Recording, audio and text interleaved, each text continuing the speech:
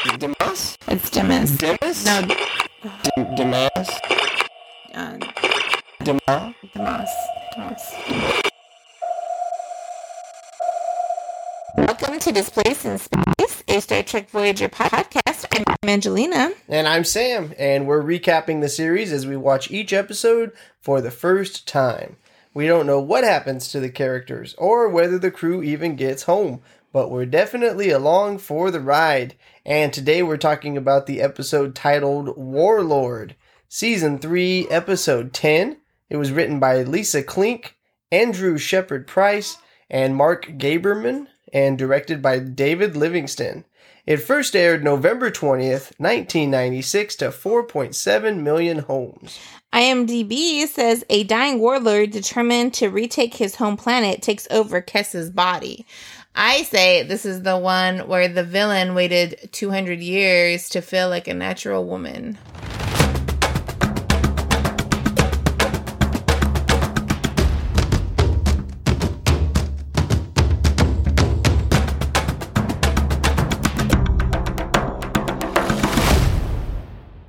If you heard our last episode, you know that we've got a newborn child. You wouldn't know it by the child making any noise whatsoever during the podcast, just because we said that we have a newborn child. But I'm going to be honest. I watched this episode.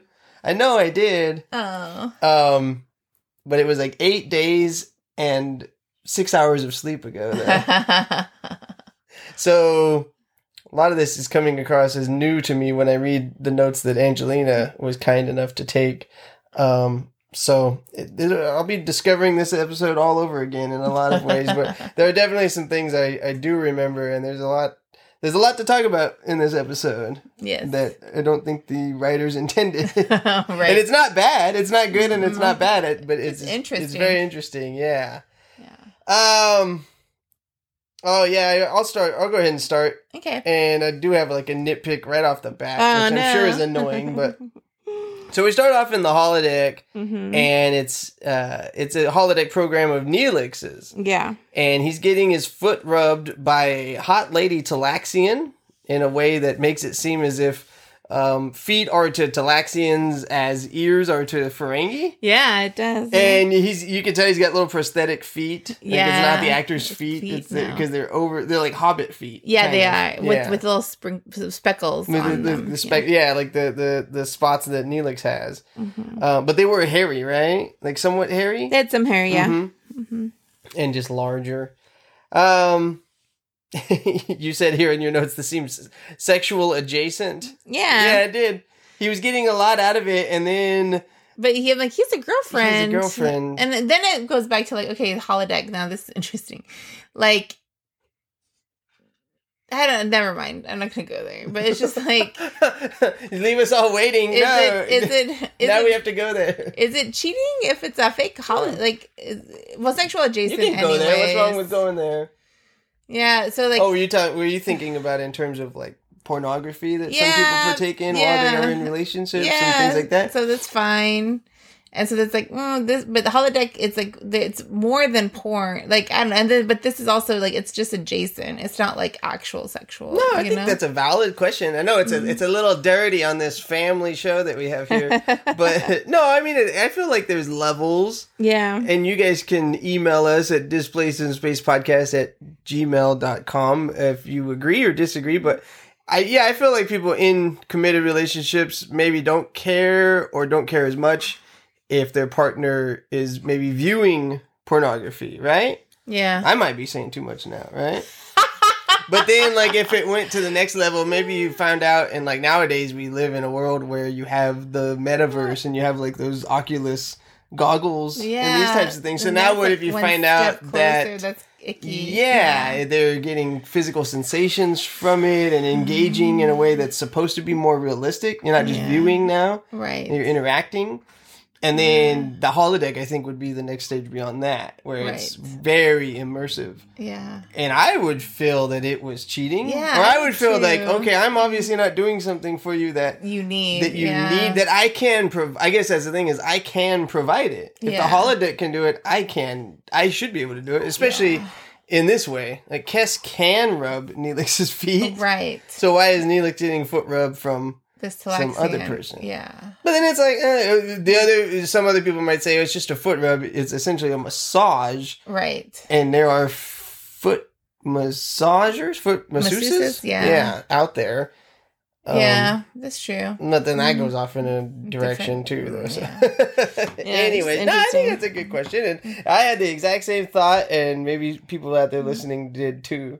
It's one thing if you see Tom or Harry or whoever doing it, because they're single. Yeah, but I would think the same thing if I saw Tuvok doing it. You know? Exactly. Like, hey, you got a wife, and why is this lady rubbing your feet? Yeah, but even then, it's different because Kes lives on the ship. Yeah, yeah. Anyway. This whole scene is filled with a lot. I think this scene is more interesting than the rest of the episode. Because then Tom Paris and Harry Kim come along. And they're watching him get his foot rubbed, and you're like, okay. And then they're wearing their, like, civilian gear. No one wears more civilian gear on this show than Tom Paris and Harry Kim. That's very true, yeah. And Tom Paris always ends up in brown ugliness. Yeah, I don't know why they put him in that. And then I remember when we first saw it, I was like, I actually like what Harry Kim's wearing. It's this robe thing. Yeah. But then you look a little bit closer and you go, oh, wait, it's sheer. Yeah. So that was interesting, too. I always like to see what they're going to put these guys in. I know, it's so weird. Like, I don't care, as long as I live, I don't care if I make it to the 24th century, I'm not walking around in a sheer top. No, it was very interesting choice. And then Neelix tells him that this is actually a recreation of a real place that Talaxians enjoy. It'd be like the Talaxian Ryza, I guess. Yeah. Well, that's how I described it. Yeah. But only rich Talaxians could go there. Whereas Ryza is for anybody. And then I thought it was kind of close-minded and insulting for Tom Paris and Harry Kim to be like, oh, well, we're gonna, like, jazz this up. Yeah, this is boring. It's like, yeah, but it's like of his culture. It's like of his background. Like, I think that's, like, somewhat offensive, you know? Yeah, it'd be really like is. if someone made me a meal that was of their culture, and I was like, it's all right. You know what? It needs Tabasco sauce. Or something. Yeah, exactly. Like, it's like, okay, well, now it's not theirs. Now they're not sharing this thing with you. Now you're just like crapping all over their thing. Yes, and they do, and they make it more fun supposedly, but it really just ends up being like a cabana situation on Earth in the 20th century. So they change the people on the holodeck into different outfits. They make more beachy type drinks. And then they added Harry Kim's all-girls volleyball team that and then you put in quotes, plays volleyball with. I don't even remember that. Ugh. Really? An all-girls volleyball team shows up? Yeah, but they're not in their volleyball outfits. They're like in like sexy outfits. Like beach volleyball? Not like indoor volleyball. Well, it doesn't matter because they weren't dressed like they were playing volleyball. Not even beach volleyball? No, they were dressed like... Beach volleyball they just wear bikinis and stuff. They're just sometimes. Like sexy. Like, yeah, I guess they had swimsuits on with the heels. What is this? Yeah. And, yeah, so it's like the whole holodeck is only for perversion. Yeah, weird in some way, yeah. But they're all out in the open with it. Yeah. But like Tom Paris, he had Ricky. And he just straight up tells everybody, I have Ricky in all my things. Yeah. Like, that's weird. I guess they have they don't have any problems with sex stuff, Sam. I guess not. They're not prudes. Yeah, we still have to evolve 400 years to get on their level. Mm-hmm. And then they put on Caribbean music and how it's a party. And Neelix actually likes it. Now, I thought this was a total missed opportunity for us to learn something more about what was the planet called? Talax or Talaxia? I think it's Talaxia. I don't know. Talax. See what I mean? Yeah. We got this Talaxian on there, but we know so little about his culture. Right. And I thought it was like it just I don't know why you would show Neelix's resort planet, but then A, not have it be interesting, and B, even have the other characters point out that it's not interesting. When you could have just made it interesting. Yeah. And then what if you know, we wouldn't always see it on the holodeck, but like, what if every once in a while we do see Neelix's cool planet or his contribution to the holodeck? Yeah. And then hence, like, the Talaxian contribution to the Star Trek lore. Yeah. And instead, I'm like, I don't care about the Talaxians at this point. No. Even though it's this new race and someone whose presence we see every week. So that's why I feel like it was a missed opportunity. And I was kind of disappointed by that. Mm-hmm. And then the other thing that's weird is, okay, so then Harry Kim and Tom Paris get called to the bridge, and then they ask Neelix to save the program for them. And then Neelix like does a little dance or something. Yeah. And then that's it. That's our teaser or whatever. That's what gets you into the episode. For the episode. Yeah. But nothing happened. No. There was no conflict, no allusion to conflict or anything. It was just 2 guys or 3 guys hanging out on the ship. Mm-hmm. Not doing anything interesting. No. And then the music plays, but then it's even more strange because then, I'm going to steal this one real quick, because then when we come back from the theme song, we see Kes is in her quarters and she gets called away to sickbay because they have incoming casualties coming onto Voyager. They should have ended with that. Yeah, wouldn't you switch that around? So, again, nitpicking, but, you know, I gave fair warning that I was going to be nitpicking on that. But just because, why would you structure it that way? Yeah. So, okay, now I'll stop hogging this episode that I barely remember. But I do think that, I wonder if they're going to change out Shay Sandrine for this. Right. Oh, yeah, I don't want to mention that, too. Yeah, that, like, if they had devoted more thought to Neelix's planet, that's like another set that you have to build. Right. And those types of things. And so, you know, I get that there are practical limitations on that kind of a thing, but you would just don't throw Neelix's planet under the bus, I guess. No, they could have just like decided that they're bored and like, let's do a beach. Because everywhere, everywhere. And Neelix could say, oh, we don't really have beaches on my planet. Right. Oh, here's a beach. Interesting. Yeah. Then you get a different scene out of it. After the Voyager music, after Kes gets called away, we're on the bridge, and Harry Kim and Tom Paris show up in their holodeck outfits, which again is fine for Tom, but again, Harry's in a see-through robe, and you're like, Imagine if they talk to somebody on the view screen and they just look up there. They're like, why is this guy like in a see-through robe? Just once, like, we should get that from our perspective for some other race, where instead of all their people being in uniform, you see like one person is clearly come from their vacation or whatever. So funny. There is a crashed ship out there, and it's not holding up. There are passengers on board, and the Voyager can't beam them out unless they get closer to the damaged ship. So of course they get closer. However, at the range that they go in, they could possibly get blown up. But Janeway doesn't care. She's like, I love danger. Yeah, I am a Federation representative in this place where the Federation doesn't exist. They lock onto the passengers, beam them out, and the ship Voyager leaves right as the ship blows up, and of course Voyager doesn't get any damage. Nah. So then in sickbay, Kes and the doctor, and then 3 passengers are there, and Kes and the doctor are working on them, but one of them passes away. And then the wife of that dead person, she's all distraught, and she's like insisting that they save her husband, but there's nothing that they can do. He's gone. And then all of a sudden, Kes gets really like uncomfortably close to her and hugs her. And then, so that's kind of our first clue that something's up with Kes in this episode. Yeah. Dun, dun, dun. Little mini dun, dun, duns. So, we're in Janeway, and the 2 passengers are in her office or her ready room. Hold on. Did you do the mini dun dun dun because we have a baby in the room and you don't want to shout? No, because the big reveal hasn't shown up. Oh, okay. So it's like mini dun dun dun. So will you give us a big dun dun dun if it's called for? Yes, and it will be called for. Sorry, baby. Yeah, exactly. The two passengers explained how they were chased around the sector and they fought the people who were chasing them off, but the ship was damaged. And Janeway asked who was chasing them, and they were just very vague, and they're like, oh, mercenaries and thieves, which are lies.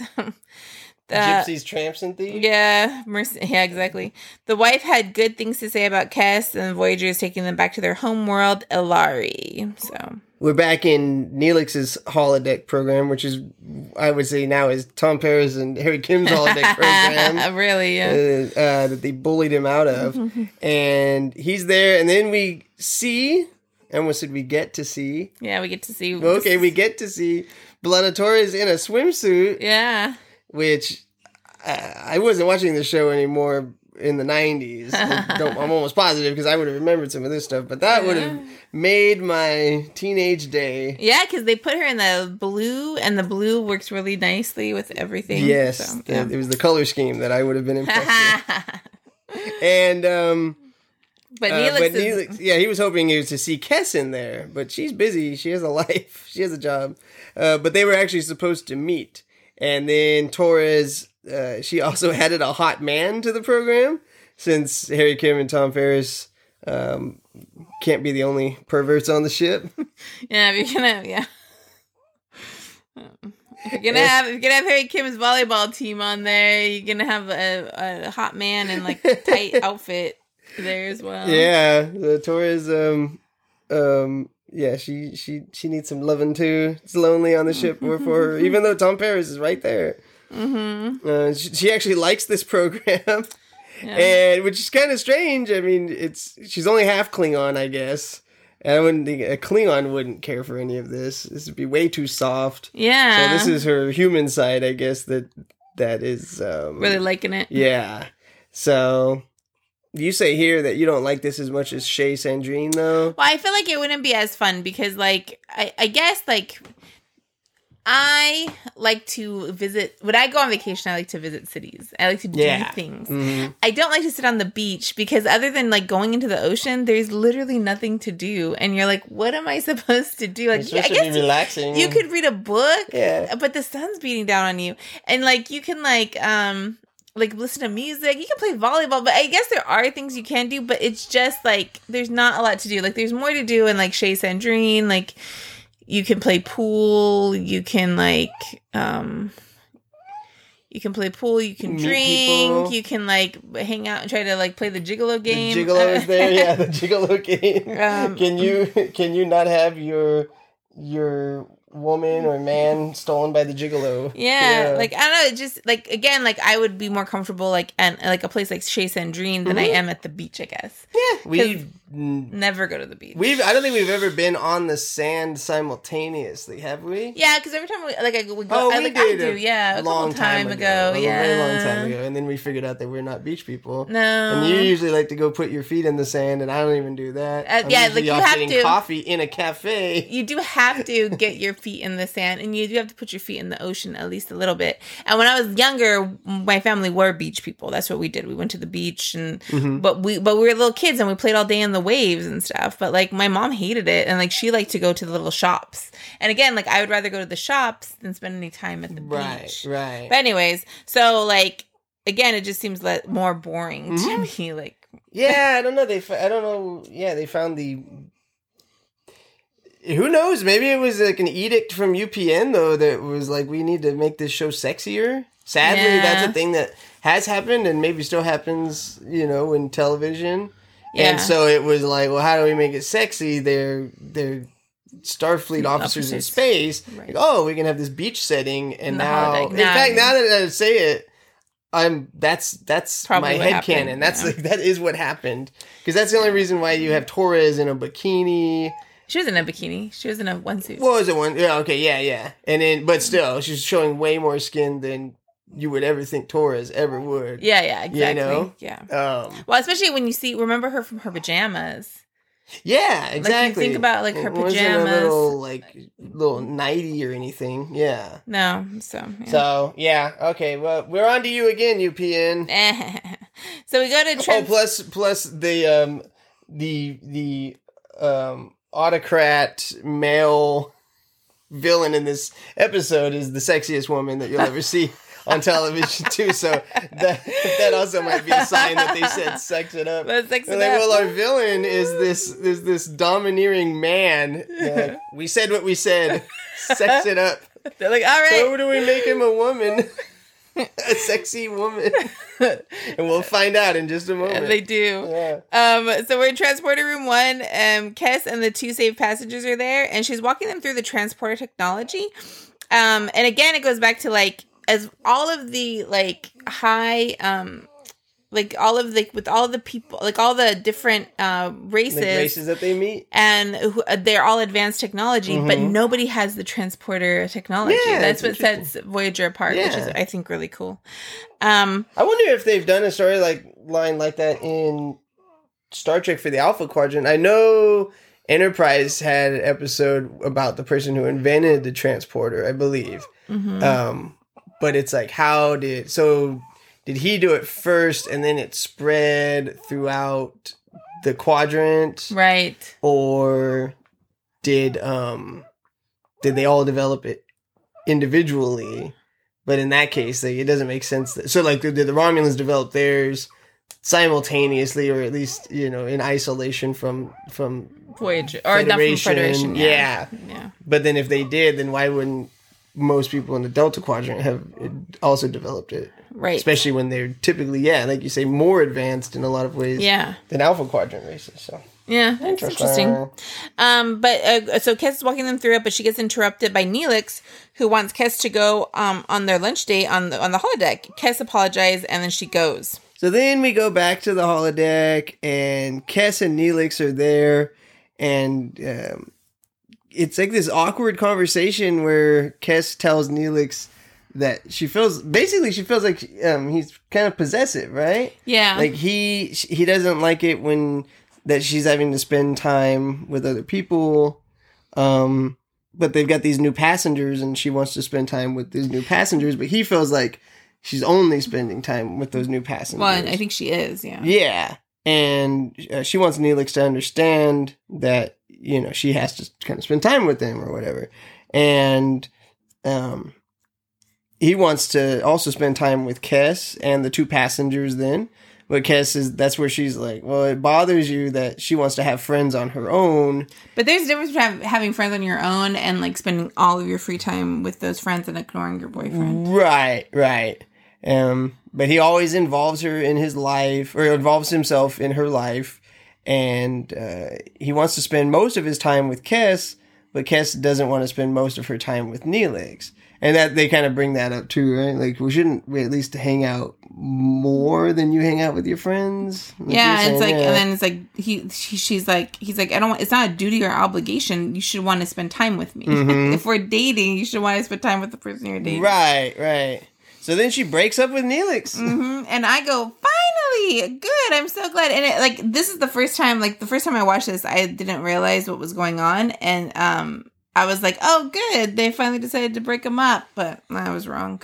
I wonder if that was UPN telling them too. Like, we need her single and ready to mingle because she's, an attractive humanoid person on the show, and we can't have her tethered to this weird Muppet. But they didn't break up in real life. They didn't break up. I'm wondering though, if they're going to break further up episodes. I don't know if they're going to break up. Yeah. Because they didn't really like deal with it in a concrete way, right? At the end of this episode? No. Yeah. So I think more than inferring that she's doing this because she's kind of possessed, right? Yes. But it wasn't like at the end of the episode they don't have that moment where she's like, "Oh, Neelix, I could never leave you," or whatever. Yeah, no. And everything they say kind of is true, and we already know, we've known since first season, right, that they're a terrible couple. Yeah. So maybe that'll open up more storylines, or maybe not. Maybe it'll just get dropped. Yeah. I mean, who knows? Voyager is floating through space, and then Janeway gives her log, and so Voyager's finally reached Alari, and they have contacted the Artok to let him know about the passengers. But the Artok isn't actually going; he just sends an official representative. Artok or Autok? It's Artok, yeah. Oh. He's sending an official representative to come onto Voyager instead in his place. So then in the transporter room, the passengers are there, the passengers from before, and then Janeway and Kes, and they come onto the ship, and it's the official representative. He's beamed over, and as soon as he gets there, Kes shoots him. Yeah. Dun, dun, Kes. dun. Yeah, there you go. Dun, dun, dun. That's what we wanted. Shoots him, and then there's a random officer that's working in the transporter room, and he gets shot. And then Janeway pushes Kes up against the wall and kind of holds her there. On the bridge, Tuvok tells Chakotay that a phaser has been fired in transporter room 1. And Janeway calls for an emergency, but then she gets knocked out by the male passenger. Mm-hmm. Is he the one who I thought might have been Biz Markie? Yeah, I think so. Yeah. There's a guy on the show that I was almost positive was Biz Markie, and I had to look him up. And he was not Biz Markie, no. But he looked like it. Kes orders him to seal the transporter, and then they beam a shuttlecraft out of Voyager, and then all of them get on the transporter pad. We're on the bridge, and Harry Kim says that the two Ilari and Kes have beamed onto the shuttlecraft. It's very complicated. Out. Yeah. They got a lot done while the Voyager was taking them to their home planet. Voyager can't get a lock on them or their shuttlecraft. The shuttlecraft goes to warp, and then Chakotay tells Paris to follow them, but Paris can't find their warp trail or pick them up on the long-range sensors. Tuvok reports from the transporter room that the official representative that was beamed onto the ship is dead, and so is the random Voyager crew member working the transporter. And Janeway is now in sickbay. Harry Kim said that they're able to repress their warp signature, so like Voyager literally can't find them. Yeah, and in that shuttle, we see Kes, and then those two. So Kes, the wife of the dead person. Yeah. The person I thought was no, he's not there yet. And then there's the other person is there. Yeah. And Kes kind of gets a headache, and then the wife notices, and Kes gets annoyed by her asking questions, and she says she's worse than the Talaxian. And you're like, ugh. Yeah, and I thought the woman playing the wife did like some good I mean, if it's sports, you'd say like off the ball, activity or whatever. Like she didn't have dialogue. She wasn't even, the main thing, but you kind of pay attention to her, and she was doing good acting in responding and noticing Kes's change in demeanor, which really is like her husband's change in demeanor. Yeah. And, just reacting to all that. Well, she did a good job. So they're over the encampment that they're trying to get to, and there are 400 men waiting on Kes's orders. And then they beam up a soldier. This is the guy that I thought looked like Biz Markie. Oh, okay. Yeah. And so Kes is actually possessed by a person named Terran? Yeah. Tyrion, I think, right? Tyrion, yeah. And so he took over Kes's body when that other body died at the beginning of the episode. And he thinks that she's a suitable replacement. Yeah.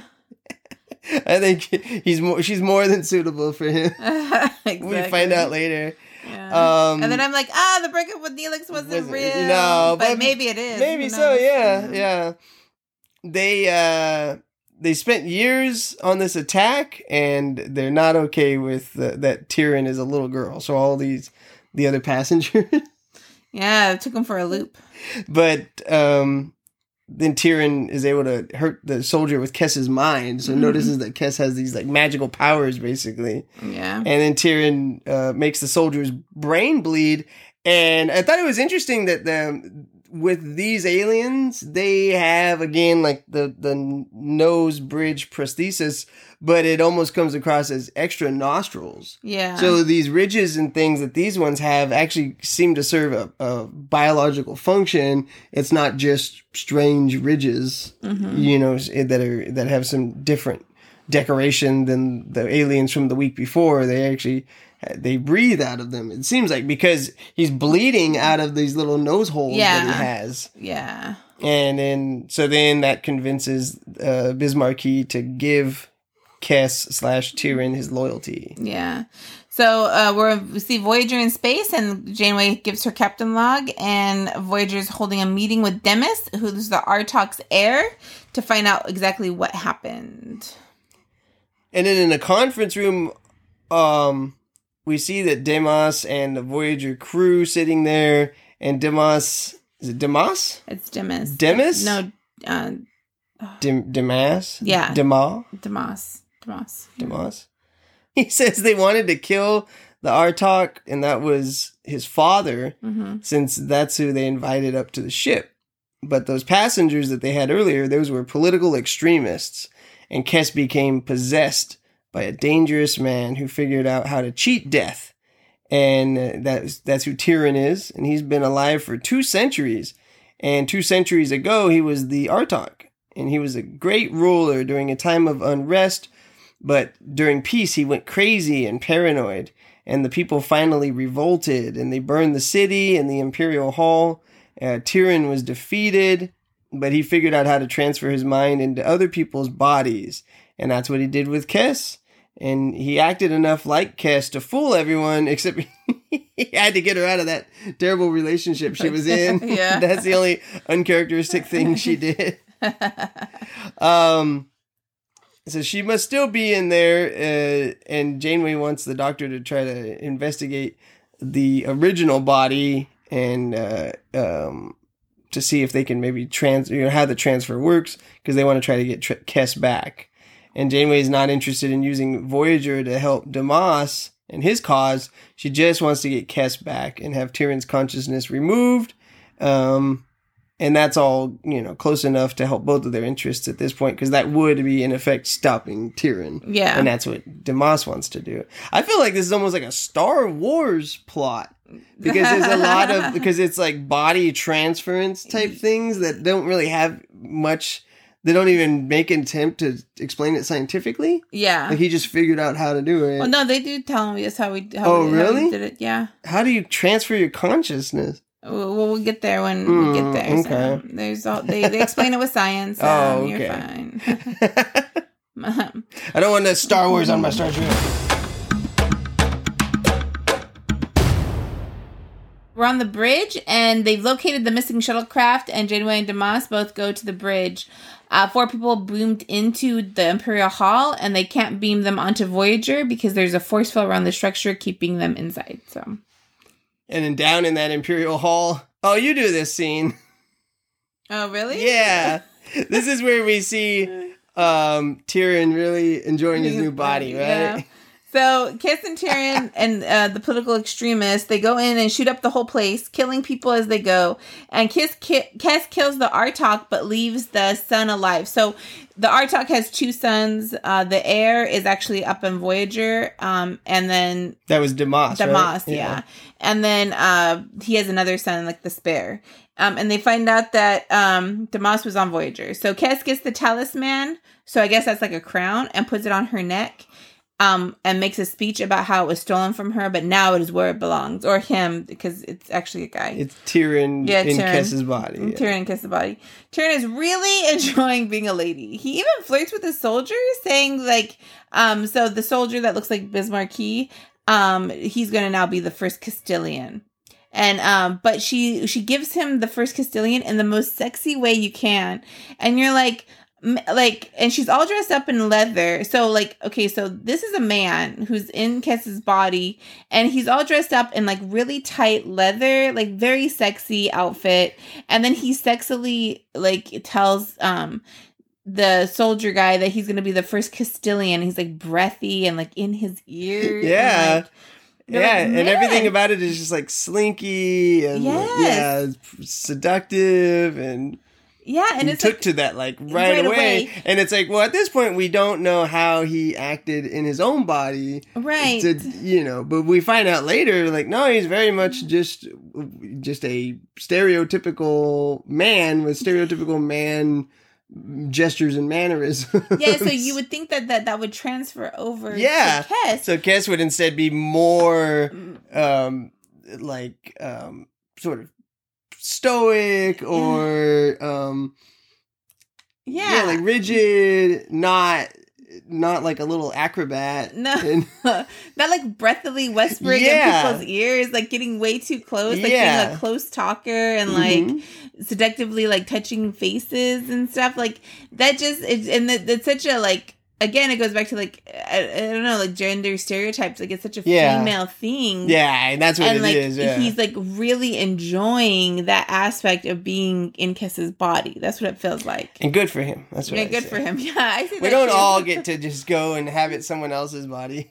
Yeah, You feel bad for Kess, obviously, but while he's in there, just play around in there, see how you like it. Enjoy it. Yeah. Like again, it goes back to like he just feels like a natural woman. Like he just loves it, and you're like, okay, that's fine. He wears it well. Yeah, and like I do think it was like a more innocent time back in the 90s before like you had like more like I don't know like No, yeah, we're definitely understanding of like of different things now. Yeah, and yeah, at the time we didn't have the conversations that we should be having. Yeah. We didn't have those conversations in the mid 90s. No. So, I don't really know how it would be interpreted, Portrayed how now. you would process or no, back then was it just taken at face value that he was a gender stereotypical man who's now in a woman's body, so he's going to act like a gender stereotypical woman?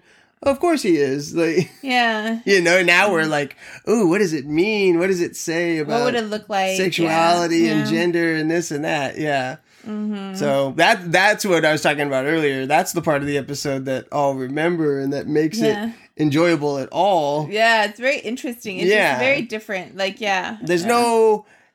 no quote unquote right answer because the writers weren't writing to that end Right. of what does this say about Tyrion. yeah And like, yeah. and sexuality and all of that. It was just Or well, gender, now he's in yeah. Kess's body, so he's going to act like a little. But it's funny because Kess doesn't act like that either. No. It's just that he's in a woman's body, so he's. If he acted the way Kess acted, and if Kess always acted like that, we Then we wouldn't wouldn't be be- having this conversation no. right now because he's just acting like Kess. Right. But it's that he's in a woman's body, Yeah. acting like a stereotypical woman. Yeah. It's like, wow, okay, guy. Not just a stereotypical woman, like a vixen. Stereotypical woman. Plus, Like, yeah. juxtaposed with what we would assume he would have been previously. Yeah. Which is just this It's like, very manly. yeah, kind of a domineering. warlord, yeah, exactly. This is interesting. Yeah, and it it's going to is. get more It's interesting. interesting and it's funny. So then Tyrion goes on a rampage, wanting the Imperial Hall to look as it did back when he reigned 200 years ago. And then he's like, so he's destroying all these things because, it's like, you don't have to show off your wealth or whatever. And he wants the hall to look exactly like it did 200 years ago. So he goes to throw a plan away, but he stops and he must smell the flowers. And this is where Kess comes in because Yeah. Kess is still there.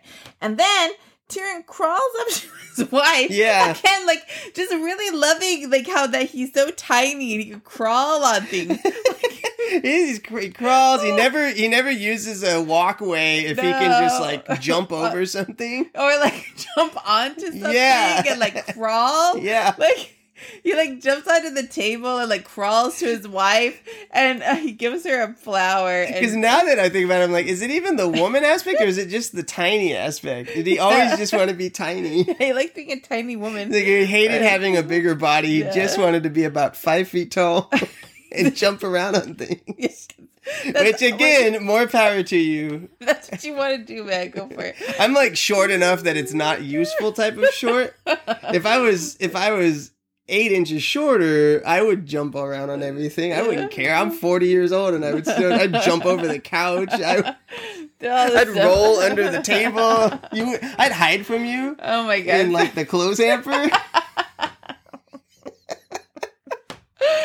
Yeah, it's like, God, if you won't make me taller, just please make me shorter. That's so funny. So he gives the purple flower to his wife, and he asks her nicely to take care of everything that he's ordered her to do, and then also get them his new servants.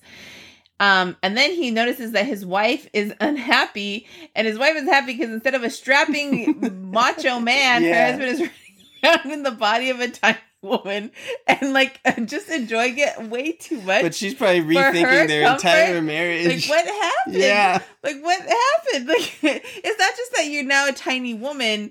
It's that, like, you love being a tiny woman, which then causes a problem. Like, you know you what were I mean? hiding things from me. You had needs that weren't being met. Exactly. And then Tyrion doesn't quite comfort his wife because he's like, nothing has changed because he still depends on her and her loyalty. And you're like, that's to grab helpful. things from high places. You're like, that's not very comforting. Like, I'm like, what? And then he goes to kiss her, but of course, this is UPN in the 90s, so they get interrupted. That's the but only... no fear, because Kes is going to be kissing a ton of people in this episode. Yeah, well, then that takes us back to, like, Tyrion's original sexuality at some point. But we'll get to that when we get there. The interruption is that the last of the current Artox line. So, like, the father is dead and the heir's on the Voyager. And so they're dragging in the spare, and his name is Amaron. And then again, Tyrion goes over and seduces him and is very comfortable with the whole thing. Like, very comfortable trying to seduce this man. And, like, using Kes's feminine wiles to make the seduction happen. Like in a way that he couldn't have done if he was a man. If he was a man, and we're and if they're all straight, which in the 90s all these characters would have definitely been straight, But apparently not, because I wouldn't classify Tyrion as that's straight. what we're wondering. That's what we'll have to get into. It's very interesting. Yeah. And again, so he wants an alliance with Amaron, because he needs Amaron's heritage to help solidify his claim. So that, and then when, he wants an alliance. So Tyrion will give Amaron real power, and Amaron will solidify his claim, like that it's like legitimize his claim to power. But again, he's crawling all over the place, whispering in Amaron's ear like he was born to be a tiny woman, like seducing him, all breathy and sexy. And it's just like, man, not a lot of men could pull that off on their first day of being a tiny woman. Like, again, it's like he put some thought into it. Like water, fishtail water. Right. Like, yeah. It was like he was always meant to be a tiny woman. Exactly. Or otherwise he thought about it a lot, and now he's where he wants to be, Yeah, exactly. And it's like, this is how I was always planning to do it. Yeah. Tyrion uncuffs Amaron and then gives him an ultimatum. He's either going to rule with Tyrion or he's going to die. Yeah. So. But it's funny because, like you talked about, he was going to kiss his wife. Mm-hmm. Kes was going to kiss the wife, but of course, like you say, that was not going to happen on UPN in the mid 90s. Right. But it's funny because, like, same-sex kiss at this point is nothing. Almost. Nah, I shouldn't say it's nothing. It's not nothing, but you'll see it in a lot of mainstream places now. Mm-hmm. And we, it still needs to be more represented more. Yeah, I think. But it's like, well, you guys blew right past same-sex kiss into man in a woman's body. And then, like you say, taking to it naturally, like that gets into a whole other thing that they didn't even realize was going to eventually be, I guess you could say, controversial, Yeah. That's what I think is funny, is like the same-sex kiss was controversial at the time, but a man in a woman's body and taking to it so well, as though, is this just how he is? Yeah. Like, that was nothing to them. Yeah. Yeah, of course we're going to do that. Well, like, okay, well, wait 30 years because one of those things is going to be fairly mainstream and the other is not. Yeah, exactly. Yeah. That's why it's interesting. We hear the captain's log where Janeway says that Damas has stayed on board Voyager, but he's monitoring what's happening on Alari. So we're in Janeway's ready room, and Tuvok and Janeway and Damas, they're talking about what's happening, and the Alari are splitting into factions. So you have Demis's faction and Tyrion's faction. And then lawfully Demis is the heir, but Demis is hiding on Voyager, so like, why would anyone follow Demis right now at this point? He can't lead. Yeah. But people are following whoever has the most power, because that's how things go down. And of course, Tyrion's getting stronger every day and has been able to turn Damas's least reliable allies, including, of course, his brother, Amaron, to Tyrion's cause, betraying Demis. If Amaron does truly betray Demis, then a civil war will happen on Alari. Janeway's not interested in going to, like, she's like, I don't care. Yeah, like, again, Prime Directive, I have nothing to do with this. All I want is to get Kes back by extracting Tyrion from her. Yeah. And they're going to hear what the doctor has to say, because the doctor figured out what's going on. And this is where the science shows what exactly happened. So here we have the doctor explaining how the transfer happened. The cortical implant was automatically activated the moment of death, and it enhanced Tyrion's neural pattern and sent it out on his nerves. And then now this is still Star Wars to me. Really? No, so he put a device. This is ridiculous. He put a device in his brain. Yeah, and it passed his consciousness through his body into Kess's body through bioelectric microfibers on his hands. Yes. Okay, when they came into contact with Kess, they passed Tyrion's neural pattern onto her through her nervous system and into his brain. And into her brain, yeah. Or into her brain, okay. And then Damas said he's sure that Tyrion created something similar in Kess's body as soon as possible. The doctor thought so too, so he made a synaptic simulator, and that will tap into Kess's body and remove Tyrion from it so that her consciousness can then take over. In order to use it, it would have to be directly placed on her skin. And Tuvok's like, I can do it. He's going to infiltrate the Imperial Hall and get close enough to Kess to use the device. Janeway's going to need Damas's knowledge of the Hall to strategically get Tuvok close enough to use it. Yeah. So here's what I'll say then about this episode. That's not quite Star Wars, no. But it's not Star Trek. That's too much. That's too much. You're doing too much, Star Trek writers in the 90s. But the other thing, like, here's the thing. They needed some things to happen in this episode, and I think they took some shortcuts that then suspend disbelief. The one was in the transporter room, they needed a shuttle, but there was no reason why they should be anywhere near the shuttle bay, right? When Kess and all of them escaped. Yeah. So they beamed the shuttle from the shuttle bay into space, and we don't see it, and then they beam onto the shuttle, right? And like, that's not a thing that happens, but it's like, but did they not have the time, the energy, the resources to to film a scene where they run from the transporter room through the corridors to the shuttle bay, shoot another couple of extras who would have cost money, get in the shuttle bay, film a scene where the shuttle leaves the shuttle bay, you know? Because that's how, by rights, that's how they would have gotten off Voyager. Yeah. So instead you get this weird, and it's like, why are they beaming shuttles off? I mean, we've seen that happen, but it's funny because the whole conceit of the transporter technology in the first place in the original series was that, like, it was the easiest way for them to get from the ship to the planet. Right, without needing a shuttlecraft. Yeah. And so fine, but now it's like, well, we can't even get the ships out of the ship without beaming them out of the ship. So now they're just out of the ship. So that was one shortcut. Okay. And no one can tell me that's not a shortcut. Which is like, okay, fine, one shortcut. I didn't care. But now we have this thing where it's like, well, how do we get this guy's consciousness into Kess's body, but it's not a ghost or whatever? I'm like, oh, this thing. Okay, whatever. I get, like, putting your consciousness into a device. I can get there with you. And then maybe transferring from the device to another device. But again, they'd have had to have a scene where, like, how would that have even happened to Kess? Yeah. You know? Well, he touched her. No, I'm saying if they didn't have this magical touching thing, right? Like, she would have had to get kidnapped, have the device, you know, have the input put on her. Yeah. So that then, like, transfer would go over electronically. But again, to me, and y'all can disagree, displaceinspacepodcast@gmail.com, but that would be the more Star Trek-y way of doing it. This is shortcut nonsense of he touches her because they have cool technology and he touches her and that happened. I don't buy it. Yeah. Okay. I'm on to you once again. All right. So we go back to the Imperial Hall, and Tyrion/Kess is getting Kess's body set up with that same implant that the old body had. Tyrion also wants the doctor to check his headaches because he needs the headaches to be fixed.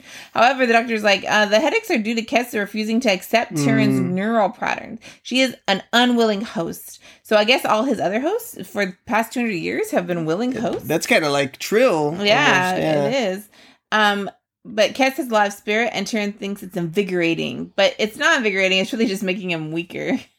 And the doctor's like, your neural patterns are going to become unstable if you stay in this host. So you need to move to a more suitable body. But Tyrion likes the body too much. And he claims that he likes it for the expanded cognitive abilities, but I feel like, again, he just really likes being a tiny woman. Exactly. Tyrion goes on to monologue about all the ways he has defeated death and naysayers, and he refuses to lose to a little girl like Kes. And it's like, you don't want people underestimating you. Like, you shouldn't underestimate Kes either. Right. So down in the Imperial Hall, they're having a staff meeting, and we hear that Damas is gaining some followers, but Tyrion is also gaining support. And he's disgusted by the greed of people and considers himself a moral leader. And his leadership is the most moral. Yeah. And but in the middle of the meeting, he senses Tuvok. And so he has the room sealed, and he's looking for Tuvok. And all of the guards have full masks on. Which right? I don't know why you would do that. You're just asking for assassination. Yeah, exactly. Whatever. Yeah, you don't want to be able to identify anyone who comes in or out. But yeah, so they all have full masks on, and she's like, Kes is like ripping them off. Like she keeps, it's almost like, like she keeps thinking it's this one, and so she rips the mask off, but it's not that one, and like it's this one, no. And then it turns out to be one that she doesn't rip his mask off, and he manages to put the simulator on her. It's Tuvok, but it doesn't work, and now they've captured Tuvok. All right, interrogation room. So we have Tuvok, and then we have Kes Tyrion. And Tyrion is trying to get information from Tuvok, but of course Tuvok refuses to give up anything. Then Tyrion goes to a wall and pouts, and I thought that was pretty hilarious. Yeah. Just pouting. Tyrion was a character. Tyrion had like a lot of personality. Yeah. That's what I'm gonna say. Then Tyrion, he reaches into Tuvok's mind, and Tyrion does succeed. And again, then goes to try to seduce Tuvok, and then he even says the words like something that you've desired, and Tuvok's like, I've never desired Kes, and I believe Tuvok. Yeah. Like, it's so crazy. But Tyrion, again, I would think is like, well, I would desire Kes, so you would desire Kes too. Everyone would desire Kes. Yeah. Except Neelix. Which gives him that confidence to like act the way that he does with Kes's body. Yeah. I am desirable. Yeah, exactly. Yeah. I would desire me, so I am desirable. And so then like again, like Tyrion brushes Kes's hand against like Tuvok's lips. And it's just the weirdest and the most jarring thing. And then Tyrion kisses Tuvok, and I'm like, what? So then, like, that's your first kiss. And again, like, it's one thing, like, it's Kes kissing. It's like, you know, the actress Kes kissing the actor That's Tuvok. totally fine on UPN fine in 1996. But in reality, it's Tyrion kissing Tuvok. Right. And that's as a freed woman. Like, and that's one of those things where I feel like they blew right past the things they thought were controversial, and like, no, you just made it controversial again. Yeah, because this is a same-sex kiss in a way. Yeah, because I don't care that it's physically that, and that's where they were delving into an area that we're only now actually talking about in society. Like, yeah, you know, just your gender identity and those types of things, because it doesn't matter what body Tyrion is in. Tyrion is identifies as a man who just kissed another man. Yeah. And that's why it's hilarious to me. Yeah. So Kes can't kiss the wife, but Tyrion can kiss Tuvok. Yeah. But he's playing a man. Everyone regards him as Tyrion. Yeah. So I don't know why. Or maybe they knew what they were doing, too. Maybe they were like, ha, we are going to slip this same-sex kiss through. Yeah. And no one can complain because it's a female actress and a male actor. Yeah. But yeah, so maybe they're good on you if you did it. If you did it, if you did this intentionally, Star Trek writers. Yeah. And then it's like, but does Tyrion identify as a man? Like, you know what I mean? Or does he really identify as a woman? Only because he took to Kes's body so well. Yeah. Yeah. Mm-hmm. So it's interesting. And again, there's no right answer. There's nothing but contemplation about it. But it's one of the more fascinating things I've seen on Voyager. Yes. Yeah, it really is. It's this puzzle that we'll never be able to figure out. No. Yeah. I will say that I'm sure that was on every promo. That kiss was on every promo and all the commercials for this absolutely. episode. Yeah. Absolutely. However, that gives Tuvok a chance to get a hold of Kess's cheek, and he tries to reach Kess. And he actually is able to bring Kess to the front. And Kess tells Tuvok she's there and she's fighting him. And Tuvok's like, of course you're fighting. I know you're fighting. And then Tuvok gives her this advice to tap into Tyrion's strengths and make them Kess's. So Tuvok says that he is with Kess and Kess should not let go. But then Tyrion comes back and throws Tuvok against a wall with his mind. And that's pretty cool. And then it knocks Tuvok out. And then in the Voyager conference room, now they need to go get both Tuvok and Kess. Don't keep feeding them people. Exactly. Voyager's going to have a team that will beam onto the planet, and Damas and his advanced guard will meet them 2 kilometers away from the Imperial Hall. Neelix, of course, wants to go. Hey, she broke up with you, man. Leave it alone. But he was like, but did she break up with me as her or as Tyrion? Yeah, exactly. So Janeway acquiesces. They're trying to figure out how to knock out the detection technology so they can do a surprise attack. We know Janeway's good at surprise attacks ever since the shoot. Yeah. That was her best surprise attack. Yeah, exactly. And Tyrion transmits into the meeting. So he kind of, communicates in. And he just wants to gloat that he's still in control of Kess's body. It's the best thing that has ever happened to him in 200 years. And now he's got Tuvok as a prisoner. And he also lets Voyager know that he knows about the weaknesses in the detection grid. Chakotay wonders if it was supposed to be a trap, then why is Tyrion telling Voyager about it? But he says he wanted to warn Voyager because Voyager is good people and they helped Tyrion out when his ship was going to explode. And then they see him get a terrible headache. And, but then he says this was his friendly warning, but it's also his last warning. Chakotay and Janeway give each other this meaningful look. And what do you think about that, Angelina? Now they can talk without saying anything at all. They literally looked at each other and they spoke without speaking. That's the relationship that they have. That's the work relationship that they have. They said it best when they said nothing at all. Yeah, it's so true. It's so true. You're like, man, okay. So we're in the Imperial Hall, and Tyrion wants to send out 2 warships to head off Voyager. And again, Tyrion just is not well, but he refuses to listen.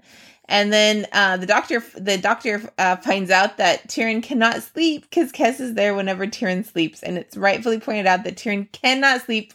He can't stay awake forever, and that's what the little doctor man says. As parents of a newborn, yes, you can.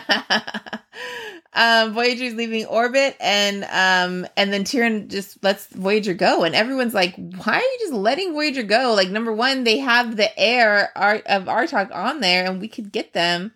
And then Tyrion just I refuse. He refuses to explain himself and orders everybody out, and then Tyrion sits down and falls asleep. They're like. This guy. He sounds every bit like a weird dictator. Though. He really does, yeah. You're like, man, you sure are something else. Something else. You're a real piece of work there. Yeah. We're inside Kess's mind now, and we see Tyrion and Kess. And again, Tyrion just looks like a. So he looks like the Ilarians. Yeah, he's just he's a large male. Yeah. You would basically cast an autocrat or a domineering leader. Yeah. But inside he's got dreams and wishes of who he really wants to be. Yeah, exactly. And Kess tells him that he's losing the battle against her, and he says not to underestimate, or she says not to underestimate her, and if she needs to he needs to release her. And or she's gonna force him out. And then Tyrion tries to get Kess's cooperation, and he reminds her that they both killed together. But did they really? That's not a fair assessment, no. Yeah. I mean, he was controlling her body in every way. The only thing she's got on him is headaches at this point. Yeah, exactly. And a love for flowers.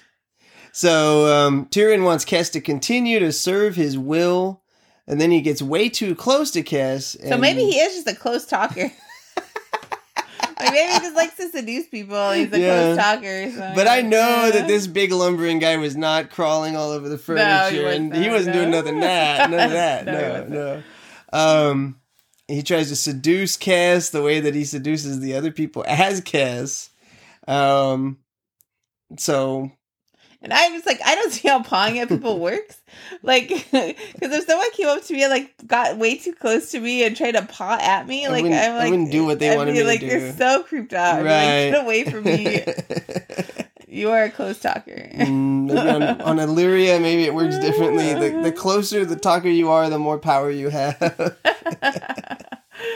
And then Cass and Tyrion fight, and Cass is winning because Tyrion's becoming more unstable. So then we go back to the Imperial Hall, and Tyrion wakes up because he was in such a deep sleep that they had to simulate him to get Tyrion back. Like they had to use a stimulant to get Tyrion back. They had a lady rub his feet. He is told that he must transfer out of the body before he destroys him, and it's like, just get out of the body. Like she doesn't want you there, but Tyrion wants nothing to do with that.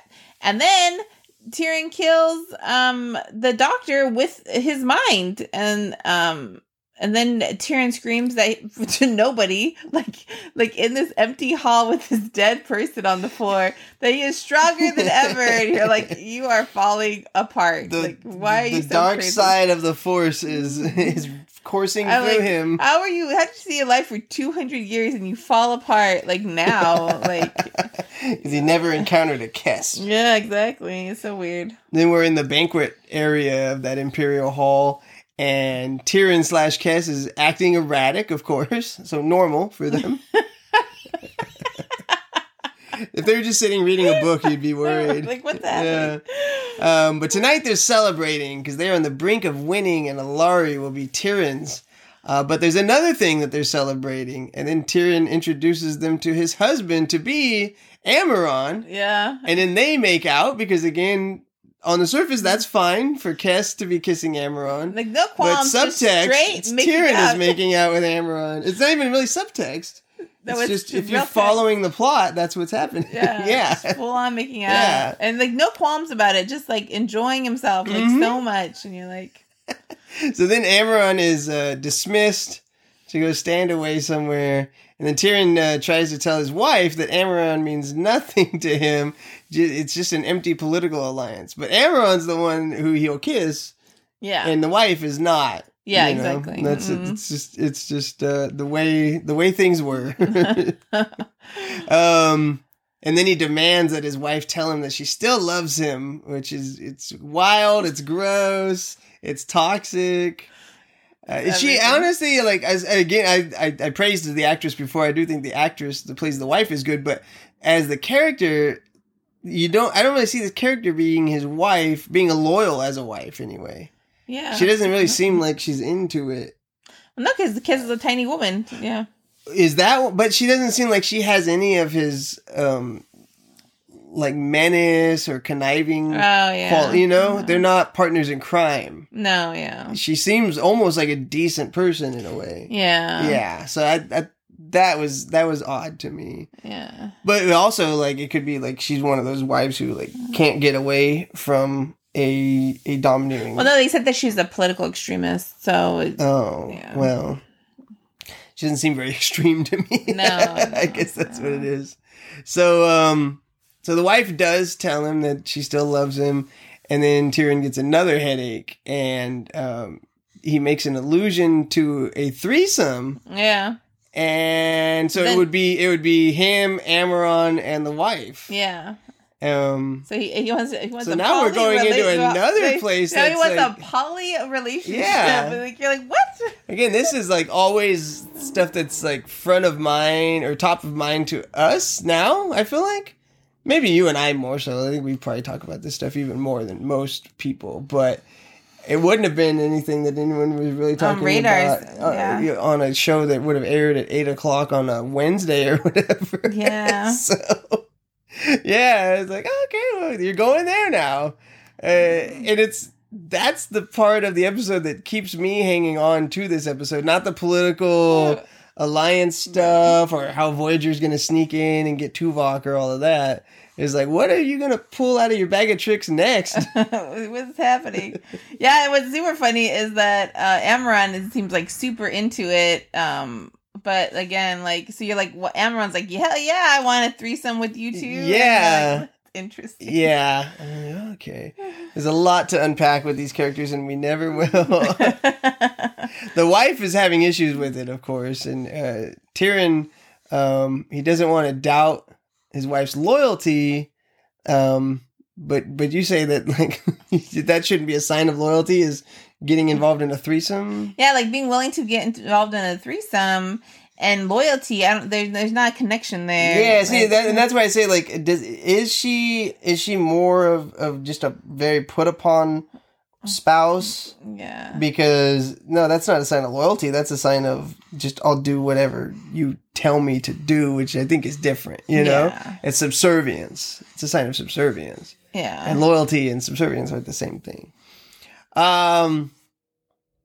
So then Tyrion starts to fight outwardly with Kes. So everyone can see him fighting with Kes. Yeah. But only hear his side of the conversation. He's getting more unstable, which is a bad sign for Tyrion. And then a soldier comes in with bad news.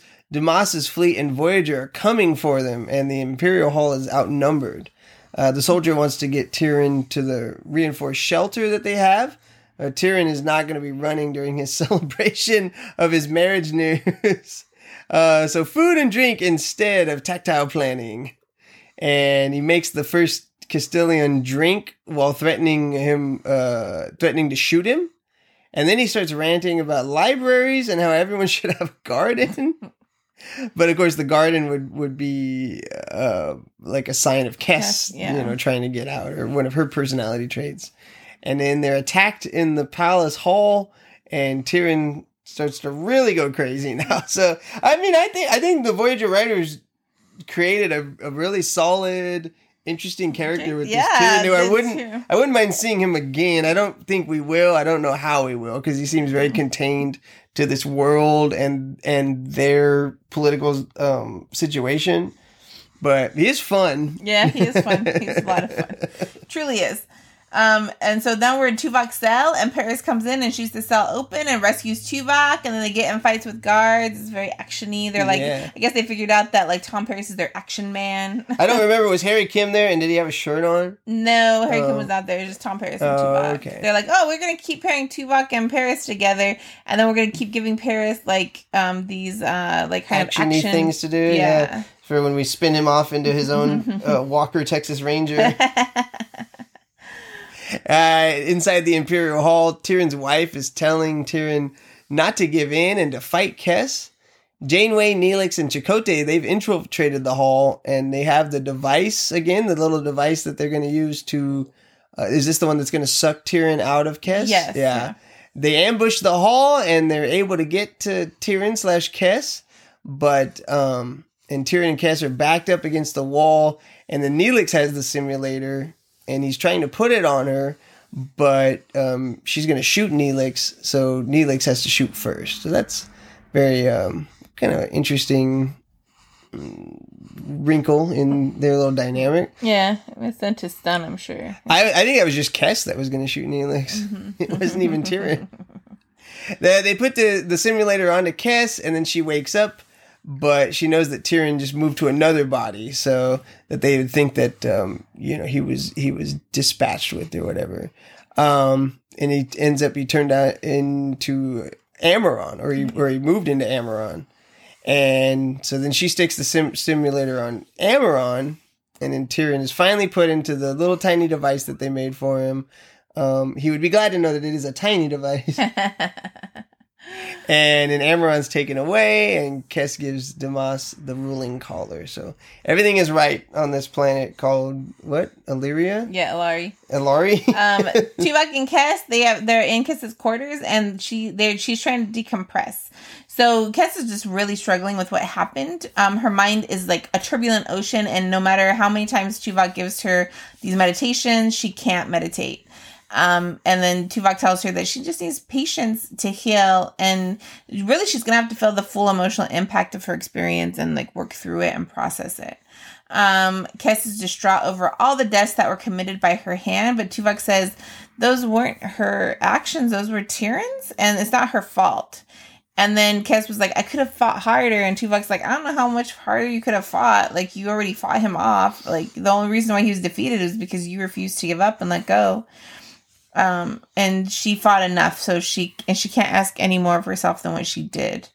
And then Kes says everything is different now. Her thoughts, her perceptions, and her relationship with her closest friends. And she says Tuvok, she says the Doctor, and she says Neelix. And I'm like, oh, interesting that Tom Paris isn't part of that group anymore. Like, you know what I mean? Well, why would her relationship with him be different, though? Just based on this episode. Well, because she said the closest, her closest friends.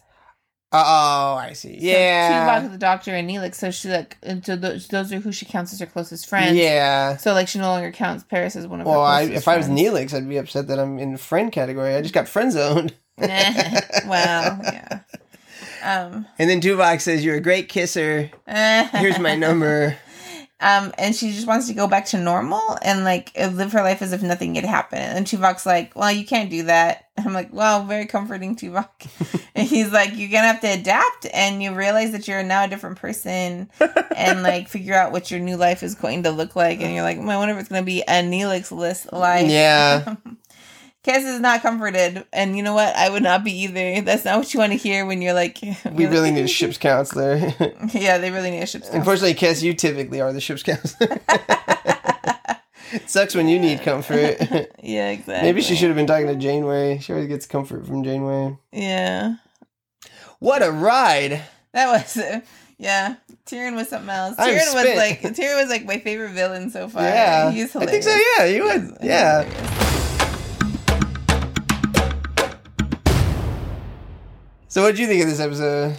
I thought it was really interesting. Like the actress who played Kes had to do like a lot. And she did a good job. I felt like she was given a lot to do, and she did it.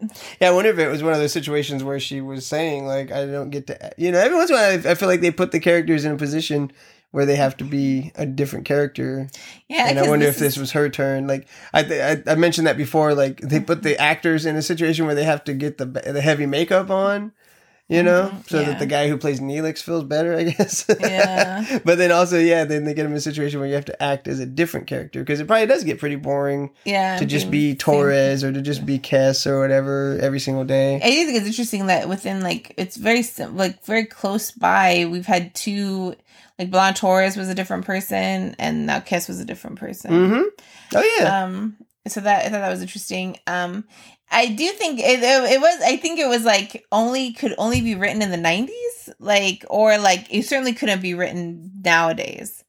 Because, like you said, like, now we have, like, we've expanded our understanding of different things that regarding gender and sexuality in such a way that, like, it would be like inextricably linked to the conversation about gender identity and sexual identity and things like that. Yeah. Yeah. Whereas back then it was like, oh, we can think that it was if you want to call it a more innocent time or whatever. Yeah. Or just like, they weren't trying to make any kind of a statement on that, because it wouldn't have been something that most people were even thinking about. Yeah, exactly. Kind of like the episode with Riker where he went to the society that was genderless society. Yeah. But it was played more as like Riker's reaction to that because he wanted a relationship with this person. Yeah. And not so much about the implications of having a genderless society, which is because then you get into, being non-binary and things. But that wasn't even really a term that anyone would have heard whenever that episode was made. And this is kind of the same thing. Yeah. Yeah, that's true. That is true. So I think that's what made it the most interesting. I think it was like a very good time capsule for the 90s, and watching it was like so like more interesting based upon like that aspect of it, because now we have so much more understanding of different things, Yeah. And we have like language that goes with it and stuff like that. So again, it was mostly like a Kes episode, but not really a Kes episode where she's pretending to be someone else. Yeah, they tried to make it a Kes episode a little bit by having her fight him and then having that little scene at the end where she's having to resolve her feelings about everything that happened. But yeah, you're right. It wasn't really a kiss episode. No, and then there was a good moment between Chakotay and Janeway when they looked at each other and spoke without words. But you found that 2 seconds of it wasn't bad. It definitely is infinitely watchable, and it was very interesting and a fun episode to watch. So I guess I'll give it a B-. I give it like an 84%. Okay.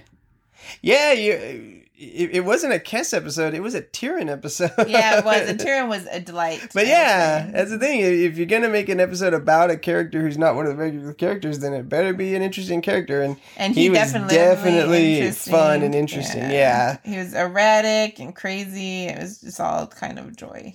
And you're usually the one who will give a lot more weight to an episode that's ridiculous. But I'm gonna steal your approach there too, because this episode is very novel. Yeah, and it is very ridiculous. Yeah. All the reasons why, like, the plot is just really cookie cutter, and if it wasn't for all the stuff that we talked about when it comes to the gender role stuff, the personality switching, the gender switching, sexual identity, all of that stuff that they didn't really, I don't think they knew they were stumbling into when they wrote the episode, then this episode would be so boring. Yeah. It'd be so boring. It'd be like The Shoot kind of all over again. Yeah. But because it's got all that fun stuff that was probably not intentional, like, I think it raises it's going to raise my grade, that's for sure.